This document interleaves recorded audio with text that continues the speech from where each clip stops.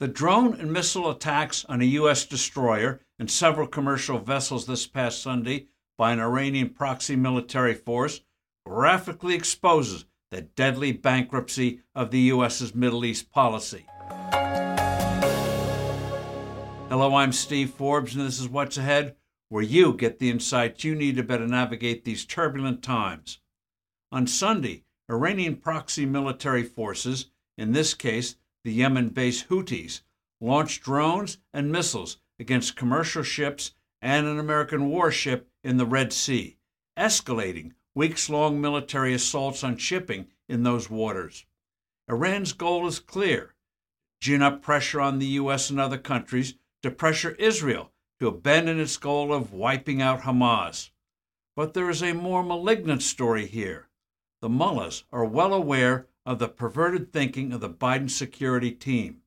It goes back to Barack Obama's presidency. Obama and certain other foreign policy officials decided it would be in America's interest to have Iran dominate the region, enabling a drastically reduced American presence. They figured Iran would keep squabbling Arabs at bay and weaken Israel so that Jerusalem would cave into demands to the creation of a pro-Palestinian state. The mullahs would eventually get the bomb, but in Obama's mind, that would be no big deal, as they would never use nuclear weapons. Rather, they'd be an insurance policy for the regime's survival. Anyway, in Obama's mind, that would only be fair, since Israel secretly has its own nukes. So Obama cooked up a loophole-ridden deal with Tehran to curb its nuclear ambitions. It used that agreement as an excuse to lift sanctions and let Tehran get $100 billion in frozen assets, including secret deliveries of nearly $2 billion in actual cash and gold. Those funds enabled Iran to expand its terrorist activities. Obama's help Iran mentality is shared by President Biden. Former Obama officials dominate Biden's regime, including Secretary of State Blinken and National Security Advisor Jake Sullivan.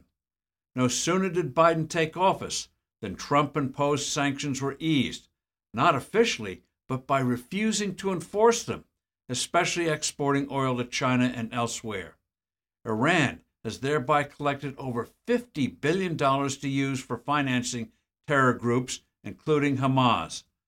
The Trump administration had put Iran on the financial ropes. Biden has immensely strengthened Iran. That's how Hamas got the resources for that October 7th invasion. If Hamas is not eliminated and remains in control of parts of Gaza, Iran will have won a resounding victory in its goal of dominating this oil-rich region. We have the morally repulsive spectacle of Secretary Blinken lecturing the Israeli cabinet not to try to wipe out Hamas, or else needed deliveries of weapons to Israel would be cut off. The White House has set out conditions to Israel that'll make it impossible for Israeli forces to destroy Hamas. The Bidenites are saying to the Israelis, "You've hit Hamas hard enough, so back off." Biden, Blinken, and others of this dangerously deluded group are clueless as to how weak they're making the U.S. look and what the awful consequences will be. I'm Steve Forbes. Thanks for listening. Do send in your comments and suggestions.